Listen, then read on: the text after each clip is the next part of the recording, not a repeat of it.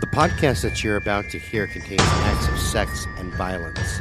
The hosts do not claim to be experts on the subjects that they present.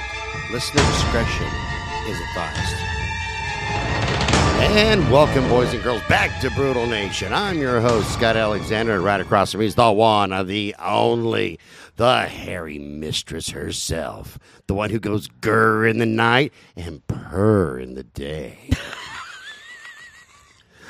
Tammy, the Sasquatch. Underwood, say, oh, yes, Big Daddy.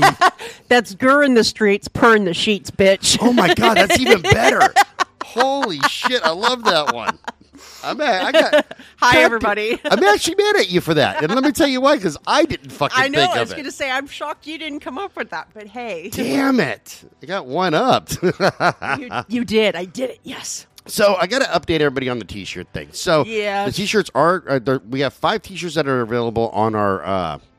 should be available on our eBay account, yeah. However, which makes no sense, we went to go set up an Etsy store, and we uploaded everything, and before it even went on, they said that we're suspended for some reason, and we're trying to figure out why, because we didn't do anything to violate their terms of service.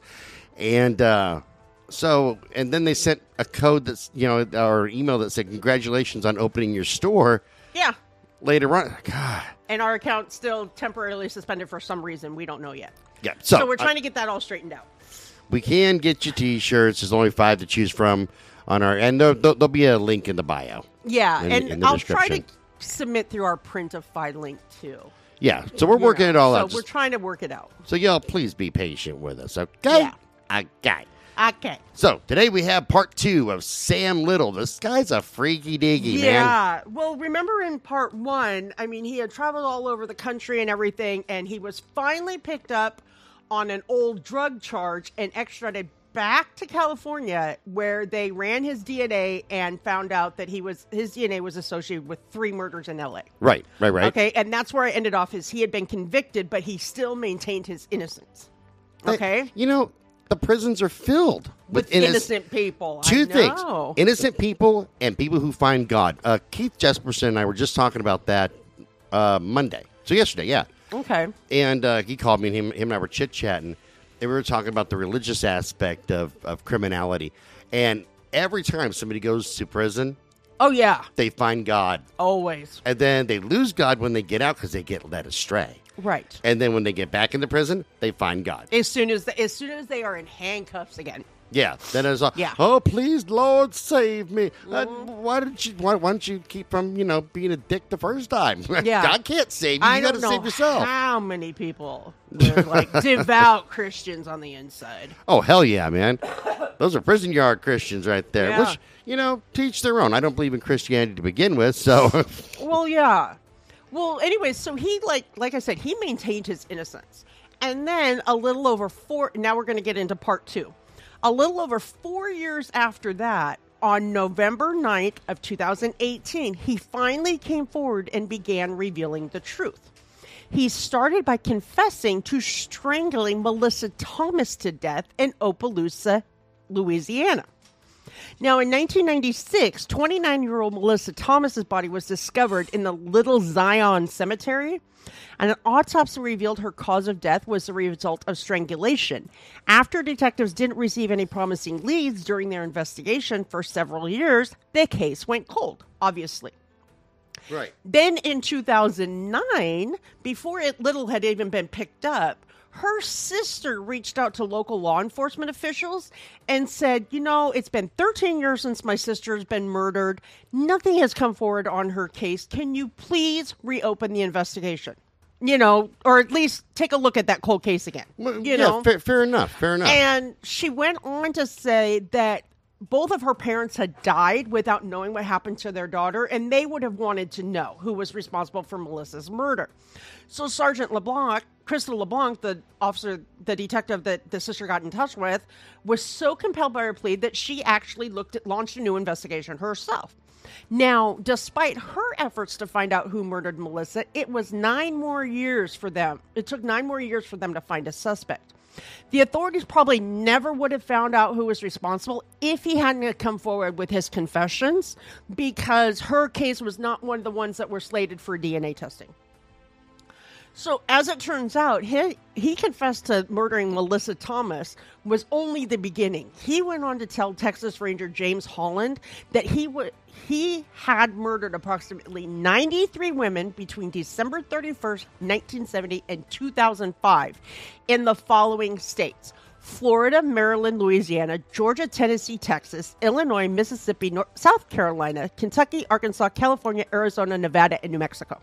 The man had goals, man. He has goals. He was, Toward the end of when Sergeant LeBlanc went to interrogate Little, towards the end, she asked him about his religious beliefs. Here we're going to get, right? They even spent some time talking about the nature of sin. That's when Little told her that there was no reason for him to fear God. According to LeBlanc, Little said, he said, God made him this way, so why should he ask for forgiveness? He said God knew everything he did.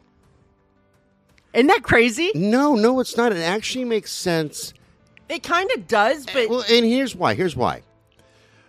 If you talk to the good Christians, they say, the Lord knows everything that's going to happen, and it's all written down in the book of life, and da-da-da-da. But... for me personally, I say if that's true, then that negates free will. See, and that's where I'm at, too, because I question my faith a lot, Right, because you are a Christian. Yes. Which is fine. I don't hold that against you. Right, but I don't, shove it down people's throats either, so. I do, but I got to pay extra for that. In Thailand. In Thailand. No, but, so that totally negates free will. But what he's saying... I think is accurate. I mean, why should he have to beg for forgiveness if this God knows what you're going to do? And made him that way. And made you that way. Is responsible for his whatever. Right. Yeah. Because, and every time I've ever brought up anything that's similar to this, the Christians always go, well, that wasn't God's work. That was Lucifer. That would mean that... yeah, and that's freedom of choice, and people get to choose what they do. And if it's the devil, that means that the devil has more power than God does. Yeah. If you think about it, if everything's written down in the book of life... yeah. that you are going to do and have done, and the devil can change that. If Lucifer can change that, wouldn't that make him more powerful than God? Yeah, you would think. This is my opinion. And I always struggle with the fact, because, I'm a survivor of sex abuse, childhood sex abuse, right? I didn't choose to be sexually molested. I did, right? But I had to pay an extra 30 baht for it. Shut up. Anyways, I didn't choose that life. So I was always I always had a hard time reconciling a caring, loving God that would allow those things to happen to children. You know what I mean? Yeah, exactly. And then people were like, well, the person who did that to you had free will. Okay, but I understand that. But where was my free will? Oh, exactly. Exactly. So that's where I struggle a lot. So anyways, I'm going to go through some of the ones he confessed to. Are you ready? I'm ready. On November 13th, 2018, Little was officially charged for the murder of 30-year-old Denise Christie Brothers in Odessa, Texas. The last time she had been seen alive was in January of 1994. Eyewitnesses reported seeing her in the parking lot of a local motel before she suddenly disappeared. Her remains were found 2 blocks away from the motel in a vacant parking lot approximately 4 weeks later. The autopsy revealed she had been strangled to death. On December 13th, that same year, Little had gone to court and pled guilty. 2018, he had gone to court and pled guilty to murdering Denise, and he was given another prison sentence of life without the possibility. Okay. Then on November 15th, 2018, he confessed to killing 23-year-old Brenda Alexander in Phoenix City, Alabama. According to District Attorney Kenny Davis of Russell County, statement that was issued after the confession, they were hoping to get an indictment at that time to charge him with murder. Until Little's confession, the only information Russell County authorities had regarding Brenda's murder was in a police report from 1979. The report contained a few photographs. However, there was very little to no physical evidence. On the evening of August 25th, 1979, Brenda went to the Tap Room, a dance club and liquor store combination, which tells you how southern that is. Oh my God! Why is it always whenever something sounds a little white trashy? That is a lot white trashy. Look! Ghetto. Look! Who has a club in a liquor store? Look it, Linda! Look it! You're so dumb. It's probably right next door or part of a trailer park, okay? And I don't see anything wrong with that. I think it's fine. Okay. Anyways, this place was located in the corner of 8th Street and 5th Avenue in Columbus, Alabama. According to eyewitnesses, Brenda was wearing a peach skirt, black disco shirt, wooden clogs, and her best black Afro-style wig. Yeah. Now, damn, she sounds hot. I know, right? Now, her remains were discovered in a wooded area on 7th Street along the 1700 block sometime after dark on the 27th. Did they find her Afro wig? I think so. Sweet. She was Staying alive, completely staying naked alive. except for a leather-banded Timex calendar watch. Remember those? Oh, yeah. The only evidence authorities found at the crime scene was an empty pack of Camel Filter cigarettes and an empty Miller High Life beer bottle. Did you know that I call my my penis Timex? Because it takes a licking and keeps on ticking? Exactly. Yeah. According to Little, he and Brenda had left the tap room during the early morning of August 26th. And in 2018, he was interviewed by Captain Jason Witten, not to be confused with Jason Witten, the former tight end for the Dallas Cowboys, which is my hero and future husband, even though he doesn't know it. I bet you that he's a tight end, but then he went to jail and he became a wide receiver. Anyways. Like my brother Phil. My brother Phil was like playing football when he went to prison. He went in a tight end and came out a wide receiver. Anybody who knows me knows that I say Jason Witten's my future husband. He just doesn't know it yet. Does he have a 1-star rating too, like the Cowboys do? He is a phenomenal athlete. Shut up. We ain't got to worry about him catching COVID. I'm wearing his T-shirt today. We ain't got to worry about him catching COVID because the Dallas Cowboys can't catch anything. I hate you. Are you done? Oh, I could probably think of more. And the fucked up thing is, like, I don't even like football. It's just like when there's any natural disaster, they say the evacuation point's Dallas Stadium because nothing touches down there. I've heard them all. That's a good one. So according to Witten, at one point during his interview with Little looked at him in the eye and described in detail the events that occurred once Brenda was in his car. Witten said that Little wringed his hands together and smiled as he said, "I knew she was mine." Memories. I know, right? Of the girl that used to be. So during that interrogation, Little gave Witten graphic details about Brenda's murder that had never been released to the public. In his confessions, he claimed that his victims were known prostitutes. However, in 2018, Phoenix City detectives stated there was absolutely no evidence indicating Brenda was in that profession.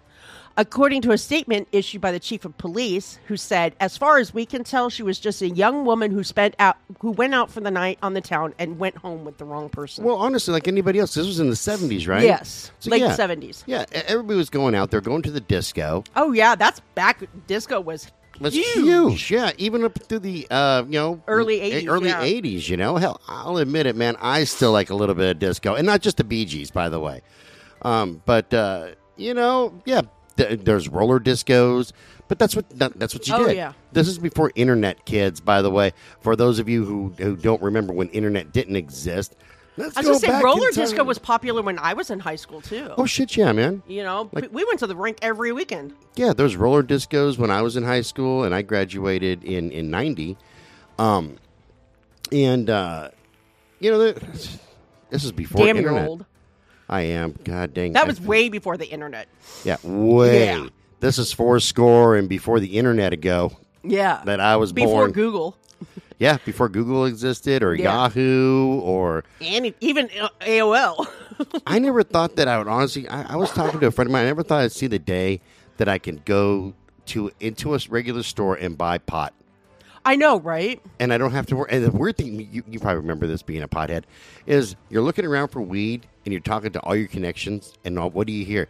Dude, everybody's dried up right I know. now. Like, Dude, nobody's there's nothing got to be any- found. It's dry. Like, can't even get some freaking shake or anything. Now, Yep. please, you will never hear those words ever again. Never Ever. again. You can go get some good bud at the store, too. But I digress. I know, right? Missing my stoner days. So then, On November 16, 2018, detectives from the Sheriff's Department in Macon, Georgia, I like Macon, man. announced that Little had confessed to murdering 2 more women. One was found in 1977 and the other in 1982. Now, on September 8, 1977, the remains of a yet-to-be-identified woman were discovered somewhere off Riverside Drive near the intersection of Sioux Drive. At the time, the Georgia Bureau of Investigation estimated that the unknown black female was somewhere in her 30s and 40s, and the autopsy report listed her cause of death as strangulation. Now, the second victim was 18-year-old Fredonia Smith. I love that name. I've never heard that name before. Me neither. That's freaking, it's distinctly black. I can tell you that. But yeah. That is actually an awesome name. Holy cow. To our black listeners out there, it's like, seriously, if you're going to have children, please name one of them Fredonia, because that is, I mean, it is a pretty name. I like that. Yeah. It flows. It's just because I get this image in my head of this beautiful black lady, named Fredonia, and, maybe she's got, it's the 70s, so she probably has like a bit of a fro going on, and she's wearing her bell bottoms, and they're tied up on top, so it hugs her butt. I see it, man. Oh, yeah. That's freaking awesome. That's a gorgeous name. Yeah. And so apparently, according to the reports, the last time she was seen alive was on July 10th of 1982. Her parents stated that she was at home and she wanted some ice cream, so they gave her some money and she left the house and walked to the street corner near her house. And at the corner, she accepted a ride from a man that she knew. Now, her skeletal remains weren't discovered until August 19th of that year. They were found near Washington Park in a backyard on Magnolia Street. Along with the bones, authorities found clothing, a wallet, and jewelry. And she was identified when her bones were matched with x-rays from local hospitals. Holy shit, that's jacked. Then, a couple of days after he confessed to murdering Melissa Thomas in Opelousas, Louisiana, he told the authorities he was responsible for the death of 2 more women in the Houma, Louisiana area. Now, the first one... Did you say homo? I said homu at first, and it's Homa. It's Homa, yeah. Yes, I corrected. It's not homo. I said homu, but I corrected myself. It's Homa. They don't allow the homos there. That's not what he said. So, the first woman... you know what, guys? She is sexist, because matter of fact, she... Who's she, me? You. Shut up. I am not. She's homophobic. I am not. We just now saw that. I am not. I didn't even... I said homu. Ma'am. I hate you. Gonna need you. You're at 10 right now. I'm gonna need you to bring that down to a 4. Rewind this back to what I originally said. Security, you need to come get her. Okay. I'd like to see that. Me too, actually. I'd be like, let's get ready to rumble. Yeah. So the first woman was 55-year-old Dorothy Richards from Gray. Her naked body was discovered near Woodlawn Ranch Road off Louisiana Highway 24 on September 14, 1982. The second victim was 40-year-old Daisy McGuire from Houma. Her remains were found somewhere along the 900 block of Magnolia Street on February 6, 1996. According to a statement issued by the Houma Police Chief of Detectives, Sergeant Travis Thoreau, Little provided his interrogators with details that had never been released to the public. And Thoreau also gave James Holland all the credit for convincing Little to confess to the murders after maintaining his innocence for more than 4 years. Now, on November 19, 2018, Harrison County, Mississippi Sheriff Troy Peterson announced that Little had claimed responsibility for the death of a woman by the name of Julia Critchfield. The 36-year-old single mother of 4 was discovered on January 22, 1978. An autopsy revealed she had been manually strangled to death approximately 2 hours before she was thrown over a cliff off Mississippi Highway 67 and U.S. Highway 49. During their investigation, the authorities discovered that Julia didn't own a car. As a result, she either walked or relied on her friends to give her a ride where she went. On the night she was murdered, she left her house to go to Chris's Lounge on Courthouse Road in Gulfport. Although witnesses claim they saw her there, nobody knew when she left or if she was with anybody when she left. Investigators didn't receive any solid leads, so the case went cold.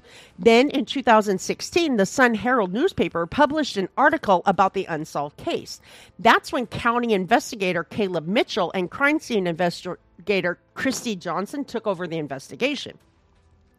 Johnson told reporters that had the technology we have now been available in 78, her murder probably wouldn't have gone unsolved for 40 years. On November 20th, 2018, the authorities from Lee County revealed that Little had confessed to a previously unsolved murder from 2005. Then on August 8th of 2005, passing motorists found the remains of 46-year-old Nancy Carol Stevens near Tupelo. On autopsy revealed she had been manually strangulated. Do you know where Tupelo is? It's in Mississippi. It's right next to Wumbolo. Thank you.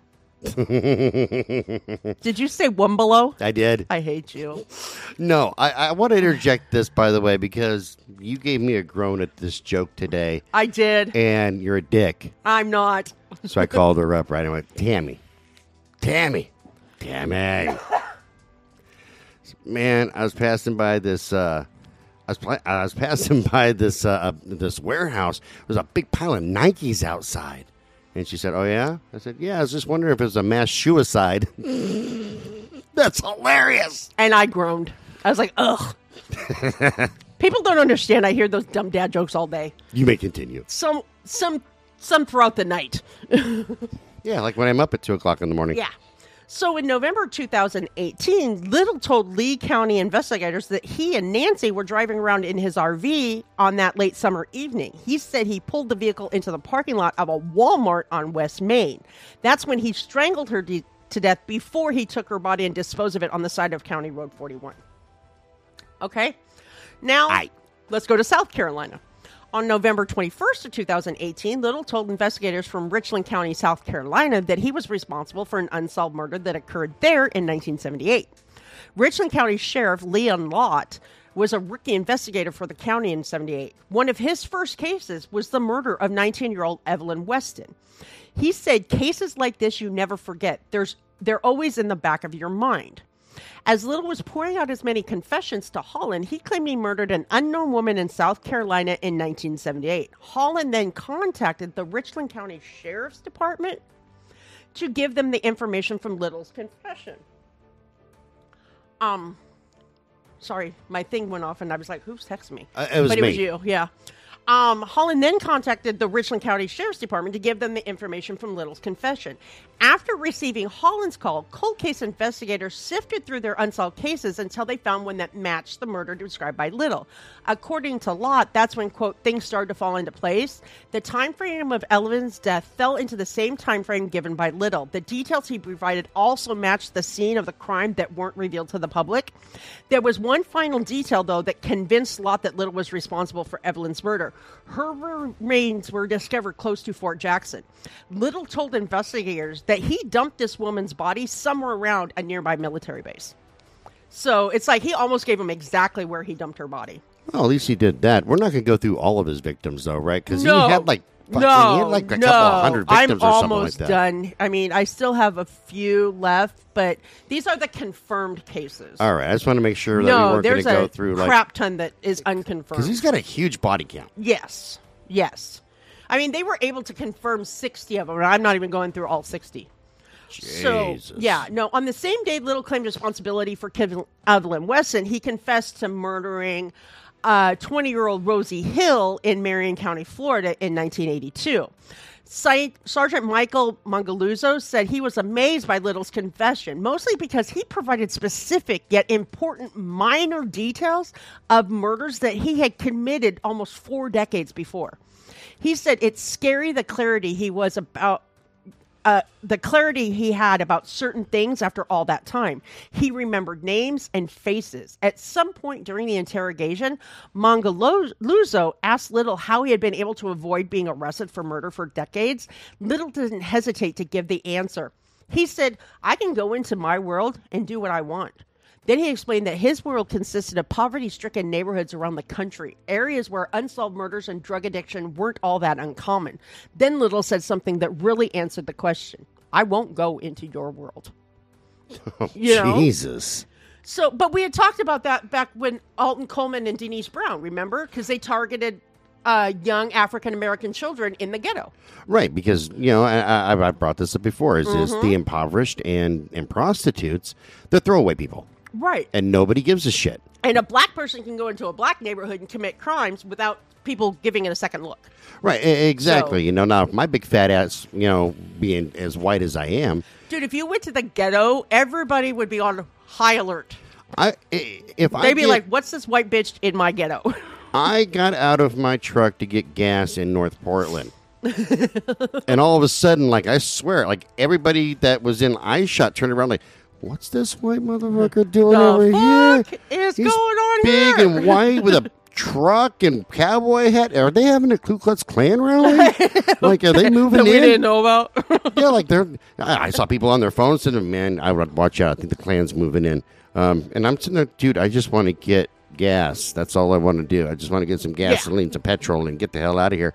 And everyone, all right, Klansman. It's like, thanks, appreciate that. I don't have a hood. I'm not part of the Ku Klux Klan. I swear, you awful white to be up here on MLK. No, I know. But I'm also freaking stupid and was almost out of gas.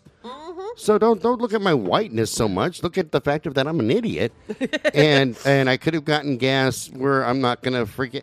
It's a weird thing being the only white guy and seeing a bunch of scared black people going. Oh yeah, that's like the Ku Klux Klan moving in. That's what's happening.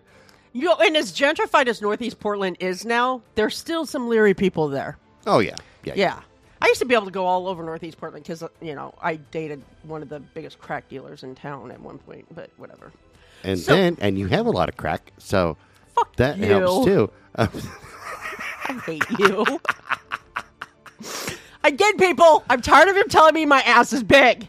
Didn't say it was big. Just said you had a lot of crack. Yeah, I know. I know what you said. I know what you implied, too. Oh, my God. I'm dying over here. That was almost as bad as your ass eats Tokyo comment you made that one time. But anyway. Well, if the Godzilla fits. So on November 27th of 2018, the FBI's Violent Criminal Apprehension Program, or VICAP team, positively confirmed 34 of Little's 93 victims, alleged victims. Damn. As of that point, they were able to corroborate the majority of the information he had provided them. He hadn't made any effort to lead them astray or misguide their investigations. Therefore, they were continuing to work with him in an effort to solve more unsolved crimes around the nation. Unlike, Lucas and Toole. So on that same day, Little confessed to an unsolved murder that occurred in Prince George County, Maryland, 1972. Until that revealing day in 2018, the homicide of Jane Doe in 1972 haunted Prince George County investigators for decades. Back on December 1st, 1972, the only evidence detectives had was the skeletal remains of an unknown female.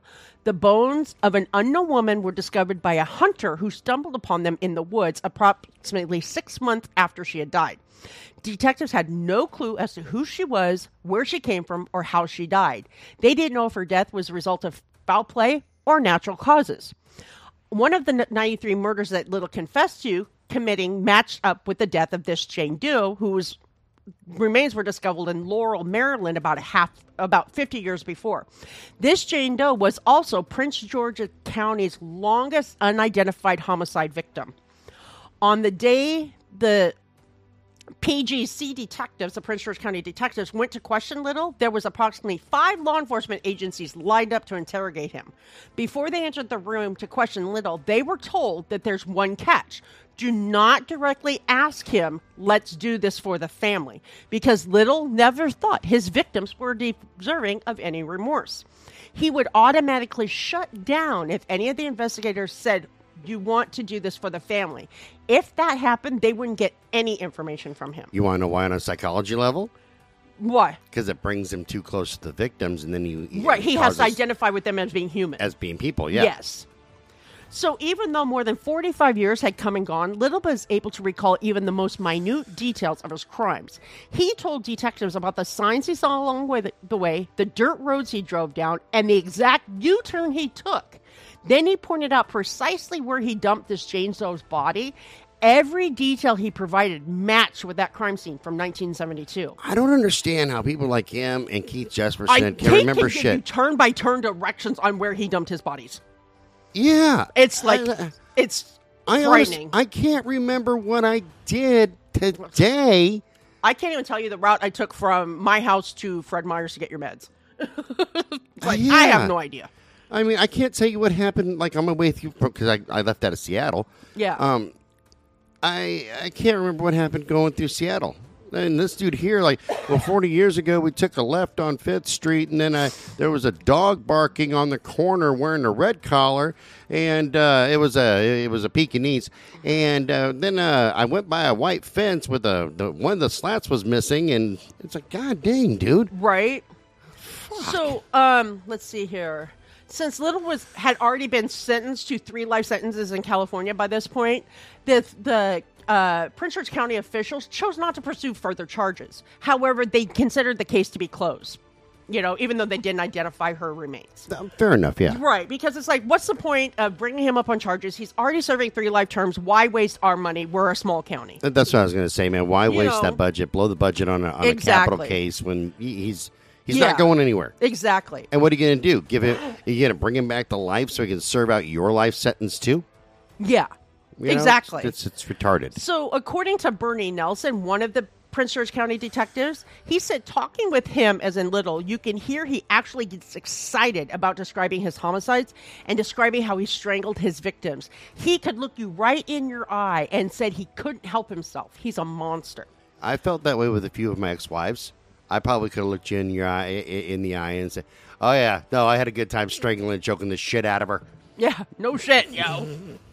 With all the details Little was providing them, they hoped he'd help them figure out her identity, especially since he had shown throughout the interviews that he had what they considered almost a photographic memory. According to Sergeant Greg McDonald from Prince George County, he said, it gives us hope that she will be identified eventually. It gives us a direction to look. It develops more leads to look at. Here is a description that Little gave them. Okay, Little said he met a woman in the district at the old Greyhound station off New York Avenue, and the two of them spent 3 days together before they drove to a wooded area along I-295. According to Little, they pulled off to have consensual sex on a dirt road along Maryland Route 197, and that's where he said he took her life and disposed of her body. He went on to tell the detectives about the woman's last minutes of life. He said the woman was in the backseat of his car when he strangled her. After he thought she was dead, she regained consciousness. After that, she tried to get away, but he quickly caught up to her and overpowered her and made sure he killed her before he left the area. According to Little's description and the medical examiner's report, they came up with this description of the woman. She was a Caucasian female in her 20s with dirty blonde or reddish blonde hair. She was approximately 5'2" to 5'6" high, or tall. That's what I meant. So he gave them little more information than he knew. Little gave them more information than they knew before. The woman told him she was from Massachusetts. She also recently divorced with one child. According to one detective, he actually was upset that she was not found sooner because he wanted to actually see pictures of her in the news when he killed her. Jiminy Christmas. What a peach. This particular case is actually one of the only 2 unsolved Jane Doe cases in that county. Holy shit. Then on December 13, 2018, Little was indicted on another murder charge, this one in Warren County, Kentucky, for killing 23-year-old Linda Sue Boards in 1981. The last time Linda was seen alive was on the evening of May 11, 1981. That night, she went to a nightclub in Bowling Green with her sister and brother-in-law. And according to reports, when the married couple left the club, she told them she was going to stay in town for the night. Her naked body was found 4 days later on May 15th. She was laying in a farm field on Hydro Pondsville Road off U.S. Highway 68. According to the Warren County coroner at the time, she had been murdered somewhere else before her corpse was dumped in the field. Then he confessed to the murder in Knox County, Tennessee, from 1975. At the time of his confession, he stated that he remembered her first name was Martha. He also said that he truly liked this woman and never intended for her to be one of his 90-plus victims. After his confession, the information was sent to the Knox County Sheriff's Office, and veteran cold case detective David Davenport caught the case and set out trying to find out who Martha was. After combing through newspaper archives and old police reports from that time, he learned it was more than likely 34-year-old Martha Cunningham. He also learned that Martha's murder wasn't even an open cold case, because the Knoxville mother's cause of death was attributed to natural causes at the time of her death. The authorities may have been quick to dismiss Martha's cause of death. Her family, not so much. According to Martha's sister, she said, "I never believed my sister died of natural causes. None of us did." According to reports, Martha was a very talented pianist and vocalist who was passionate about her family and faith. In fact, she, along with her 6 younger siblings, grew up performing with their parents, Mary and Clyde Lane. The 9 family members were known as the Happy Home Jubilee Singers, a local gospel group in Knoxville. The last time she was seen alive was on New Year's Eve, 1974. According to her sister, Martha was on her way to Parkview House of God, her church in Knoxville, to attend their evening prayer service. Her partially clothed body was found by 2 hunters on January 18th of 1975 in East Knox County in a wooded area off Oglesby Road. Now, she was naked from the waist down and badly bruised. Now, listen, check this out. This is what I'm shaking my head in disgust. I'm checking it out. Okay, according to the reports, her girdle and stockings were bunched down around her knees, and her jewelry and her purse were never found. At the time, the detectives on the scene noted that it appeared as if someone might have dragged her body into the woods before dumping it behind a pine tree. The medical examiner performed the autopsy and listed her cause of death as unknown in his official report. In spite of that, and the circumstances surrounding her disappearance and where and how her body was found, less than 24 hours after her remains were found, the detectives closed the case, saying that they had officially declared that she had died from natural causes. Now, here's what's else. According to her sister, Martha didn't drive. How was she going to get out there, right? So I did a little research and discovered that Oglesby Road is nearly 8 miles east of where Martha's church, which is still standing, is to this day. Knowing that, I can see why her family wasn't willing to accept her death was natural, right? Well, that and the way her body was found, which you can't logically attribute to scavengers in the area. You know what I mean? Because her girdle wouldn't have been pulled down that low due to scavengers. It might have been torn apart, but not pulled low. Right. Well, no scavenger is going to sit there and go, hold on, let me get my hands. Let me undress this broad. Yeah, we're going to undress her first. We're going to use a little salt, a little pepper. Yeah. Anybody got some soy sauce? You're going to address this turkey? God dang. I know. I'm so sorry. That was horrible. What the hell's wrong with you? You need Jesus. I do. That was bad. I apologize. Lord, forgive me. and save all the starving pygmies in Africa. Amen. That's not how the prayer goes, but okay. So I did a little... Little told Knox County detectives that Martha was one of many prostitutes he had picked up over the years. However, the authorities say they didn't have any criminal record on her at all. There also weren't any reports linking her to illicit sexual activities. Her family and friends adamantly insist Little's allegations of Martha being involved in the sex trade were completely false. According to her sister, she was not a prostitute. She was a good woman. Little stated that on the night he killed her, he had taken Martha out to eat at a restaurant, and they were out until late in the night before he drove her back home in the rain. He claimed that when she went to the door of the house that he dropped her off at, the older woman she was living with would not let her in. He said that that's when Martha got back in his vehicle, and the two of them drove halfway out of town and parked somewhere in the hills surrounding Knoxville. He said he couldn't remember exactly where they ended up, but he did recall that his car got stuck in the ditch for a moment. He said that once they were parked, he turned and tried to kiss Martha, but as he put his hands on her neck, she rebuffed his advances. This made him angry, and they began to struggle, and he pulled her undergarments down and tried to pin her on the seat. At that point, he wrapped his fingers around her neck and choked her. However, she started having a seizure at the time, and he claimed that is what ultimately killed her. Right? So... On May 31st, 2019, prosecutors in Cuyahoga County, Ohio, revealed they had indicted Little on 4 counts of aggravated murder and 6 counts of kidnapping. The charges were the result of Little confessing to the murder of 2 women in Cleveland in 1984 and 1991. He also confessed to another murder in Cleveland that hadn't been confirmed yet. Little not only confessed to killing a total of 3 women in Cleveland, he also said he murdered 4 other women in Ohio. According to him, he picked 2 up in Cincinnati. One of those he dumped in just outside of Columbus. Then he picked up another woman in Akron and another woman in Columbus, and the one from Columbus he dumped in Kentucky. I mean, it's just, he was all over the map. Hey, man, he's a hard worker. Right? I like him. So on August 24th, 1991, the body of Rose Evans, formerly Rose Smith, was found near Cedar Avenue on East 39th Avenue. It was somewhat hidden under a stack of tires in a vacant lot. Until Little's confession, detectives didn't know how her remains wound up in this empty lot with tires piled on and around them. County Coroner Elizabeth K. Balraj, B-A-L-R-A-J, ruled her death was the result of strangulation. According to Little, he came across Rose and approximately 4 other men smoking crack in the alley. Apparently, he joined them in their activities and the drugs were gone. At that point, Rose asked him to take her somewhere so she could score more drugs. Once he had her in his 1977 bubble top Ford Econoline, yes, Chomo van, he forced her to get in the back. According to Little, she began screaming, "You're going to kill me, you're going to strangle me," right before he did just that. She should have figured that out with the Chimo van right there, you know? Right? Hey, you have a panel van. Only thing you're missing is a big sign that says free candy, and I'm a murderer.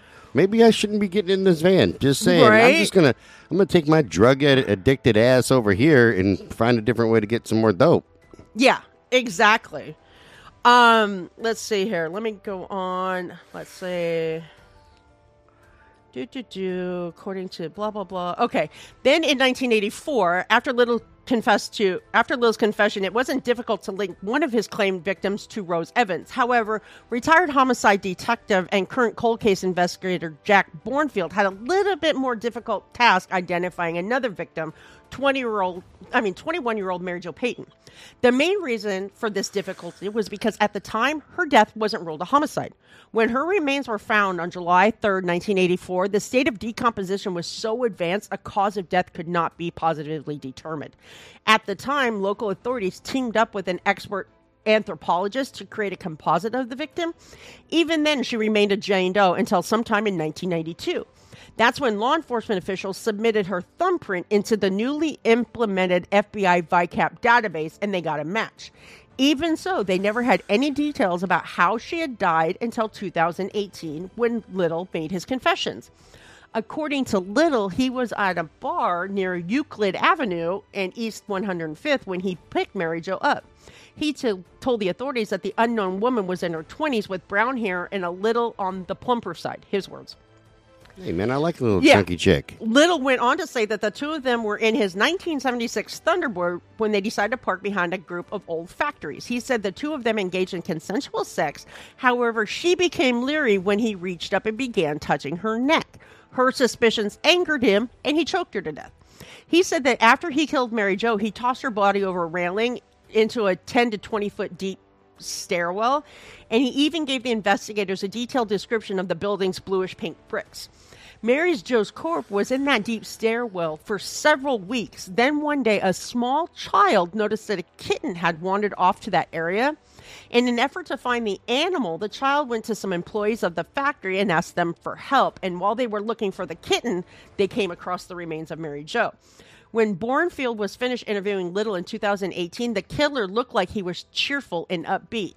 The investigator said Little fist bumped him and conveyed his hopes that the Cleveland Brown football team would be able to find a new head coach before the two parted ways. Little said, "I hope this helped you."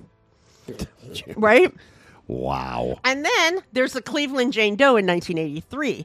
According to a report on June 2nd, 2019, the Plain Dealer reported that 2 cold case detectives in Willoughby Hills, Ohio, were working with Little to close a cold case that had gone unsolved for more than 30 years.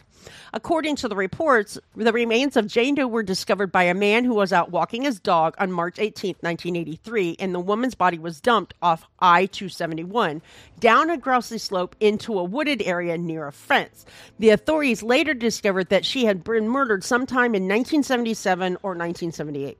Okay. By the time her remains were found, they were only a skeleton. However, there were some jewelry and clothing items found nearby. At the time, the coroner was unable to determine how long the remains had been in the area, not to mention the woman's cause of death. In 1983, local detectives attempted to find the woman's identity. They released this information. The woman was clothed in a bluish-green colored dress. A man's Elgin watch was found on her left wrist, and she had one gold-colored ring on one finger. Further information revealed that a dark sweater was discovered in the dead leaves around the area, and pinned to the sweater was a pearlescent-colored brooch. According to the county coroner, the woman was more likely a young black woman. She was between the age of 20 and 35 with a petite or short frame. Even though the local authorities worked with an expert anthropologist to develop a composite, they didn't receive any credible leads that would identify her or how her remains wound up where they were. Sometime in 2018, cold case detectives Ron Parmenter and Jamie Onion decided to try and solve one of the... I know. Really? One of the only whodunit Like, for cases real? for their department. I know. I mean, I really... If your last name is something like Onion, you would think you would change it. You would think. Because you had to have caught hell through school. Yeah, exactly. That's jacked up. Sorry, Jamie Onion, but it's pretty fucked up, dude. So according to Little, he never learned the unknown woman's name since he'd only spent half an hour with her before he strangled her to death. He choked her to death while they were in Cleveland, but once she was dead, he continued to drive down the highway before he pulled over and tossed her body to the side near this fence in a wooded area. He said, the only thing I remember her saying when she realized I was damn crazy was, "Oh shit." When Little began confessing the murder of approximately 93 women in 19 states, the authorities had to find a way to link them to unsolved crimes.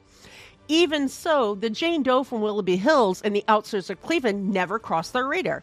However, as they went over the details of the cold case, they felt it matched with one of Little's confessed killings. They were already working the other end of the case when they went and talked to him, and come to find out he thought he was headed to Columbus on the highway, but he had taken a wrong turn and headed east instead of south, which they said happens a lot in their area. That's before GPS. Yeah, pretty much. Let's see here. Let's see. Blah, blah, blah, blah, blah. When Onion interviewed Little, she said, "How convinced are you that their Jane Doe was his third Cleveland victim?" He said, "I'm totally convinced it's her. No ifs, ands, or buts about it." They showed him an aerial view of where this woman's body was found, and he pointed right to where the body was located without them saying her body was found here. Holy shit. Yeah. So then on June 7th, 2019, law enforcement officials in Hamilton County, Ohio, announced they were able to finally close a 40-year-old cold case from 1981. During his confessions, Little claimed responsibility for the deaths of two women from Cincinnati. The first was 33-year-old Anna Stewart, a single mother of 3 young boys. Whenever a detective or prosecutor went to interview Little, they had to agree to one condition. He agreed that he would confess to the murders he had committed as long as they wouldn't seek the death penalty. Okay? Now, at the time, when Hamilton County prosecutor Joe Dieters wanted to interview Little, he wasn't willing to make that concession. He was like, no, if we're going to investigate this, we're going to seek the death penalty. Then he went back over the cases, and when the murders were committed, ultimately he agreed to Little's terms, because in 1980s, when these crimes were committed, they didn't have death penalty on the books. So it was a pretty easy decision for him to say, okay, we won't seek the death penalty, because they couldn't. Okay. Yeah. The last time Anna was seen alive was on October 6, 1981. That day, she took a cab to General Hospital, which is now called University of Cincinnati Medical Center. I thought that was a soap opera. I know, right? According to a statement given by the cab driver at the time, she was going to visit her sister, who was a patient there. Anna's remains were discovered in Grove City, Ohio, a town approximately 10 miles south of Columbus. According to the Emmys report, she was strangled to death on October 11th. Once she was dead, Little drove her body to a wooded area and dumped it behind an apartment complex where it was found the next day. Then he also told Dieters that he had picked up another woman in Cincinnati sometime between 1980 and 1999. He said that he strangled her to death and dumped her corpse under a billboard. Check this out. I'm ashamed of myself here. He thought it was, quote, an advertisement for cool cigarettes. In other words, somewhere in the hood, right? Exactly. I'm not okay. Look here. Look, I'm not saying that only black people smoke Cools or Newports. I'm just saying that every time I've ever bummed a cigarette from somebody that's black, they've been a menthol. It's been a menthol. I used to it's smoke been a Newport or it's been a Cool. Yeah, that's all I'm saying. I used to smoke Newport Kings until I found Marlboro Smooth, which are more minty and not mentholy. So the authorities and Little do not know the identity of this victim. However, he was able to give them a description, and he drew a composite of her himself. The details Little gave included that she was a slender black woman wearing glasses and a wig. When Little was going over the details of his Jane Doe composite with Dieters, he gave them additional notes. First, he said her actual skin color was darker, but he didn't have a pencil dark enough to illustrate the color of her skin. He also stated that she lived with a, quote, a heavy female Hispanic in the Over the Rhine, an impoverished neighborhood of Cincinnati. That's the perfect woman, I swear to God. What? Fat Hispanics. That's who she lived with. I know. Yeah. And let me tell you why. Tell me why. They'll feed you. Now, okay. Any fat woman will feed you. No, hear me out, because my love of Mexican food. That's true. Heavy-set Mexican women will feed you like nobody else because, number one, they know how to cook really, really, really well. Yes. You know, Maritza, just like old Korean women. Maritza couldn't cook. You want to know why? Because when her and I got together, she was, really small. She did, she hadn't gained any weight. She was, really compact and slender, and she couldn't cook. So you can look at her body and go, "That's a tight body. She's got big tits." Don't know how to cook. Doesn't know how to cook. So I did all the cooking. You get yourself a chunky chunky Mexican woman.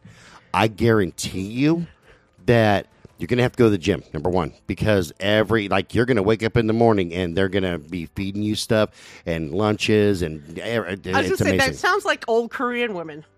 Korean grandmas love to feed people. I still want two lying. young Korean girls.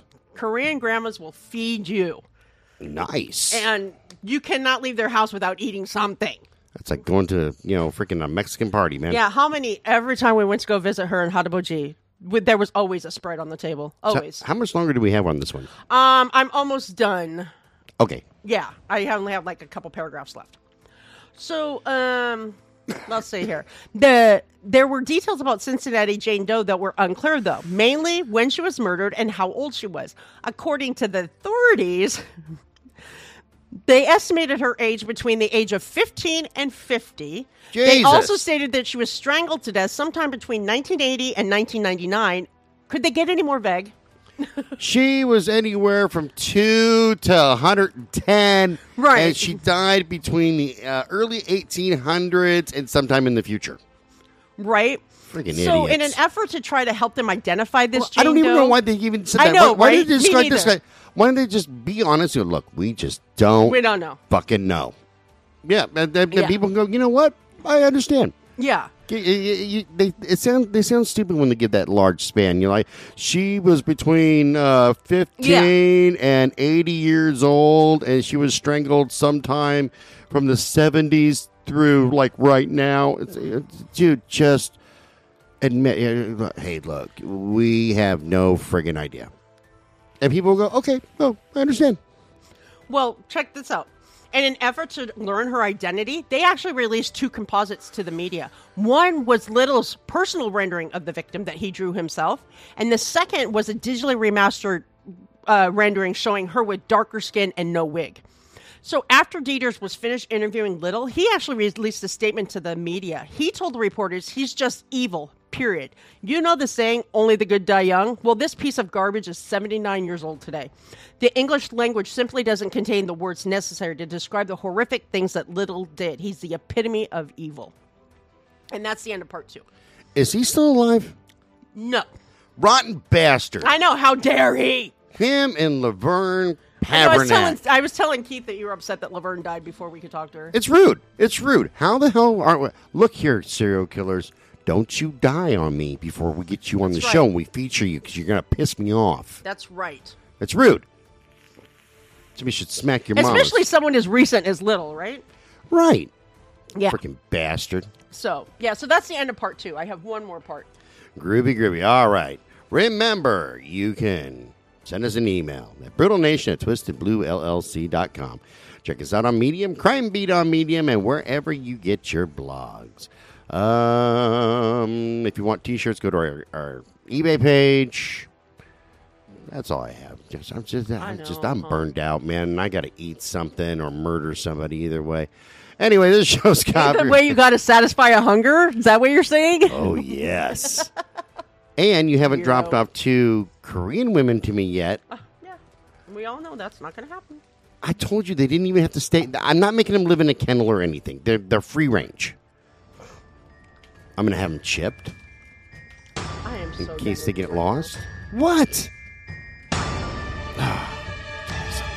This show's copyright 2022 by Twisted Blue LLC. All rights are reserved, and we will see you guys later on. Bye-bye. Bye, everybody.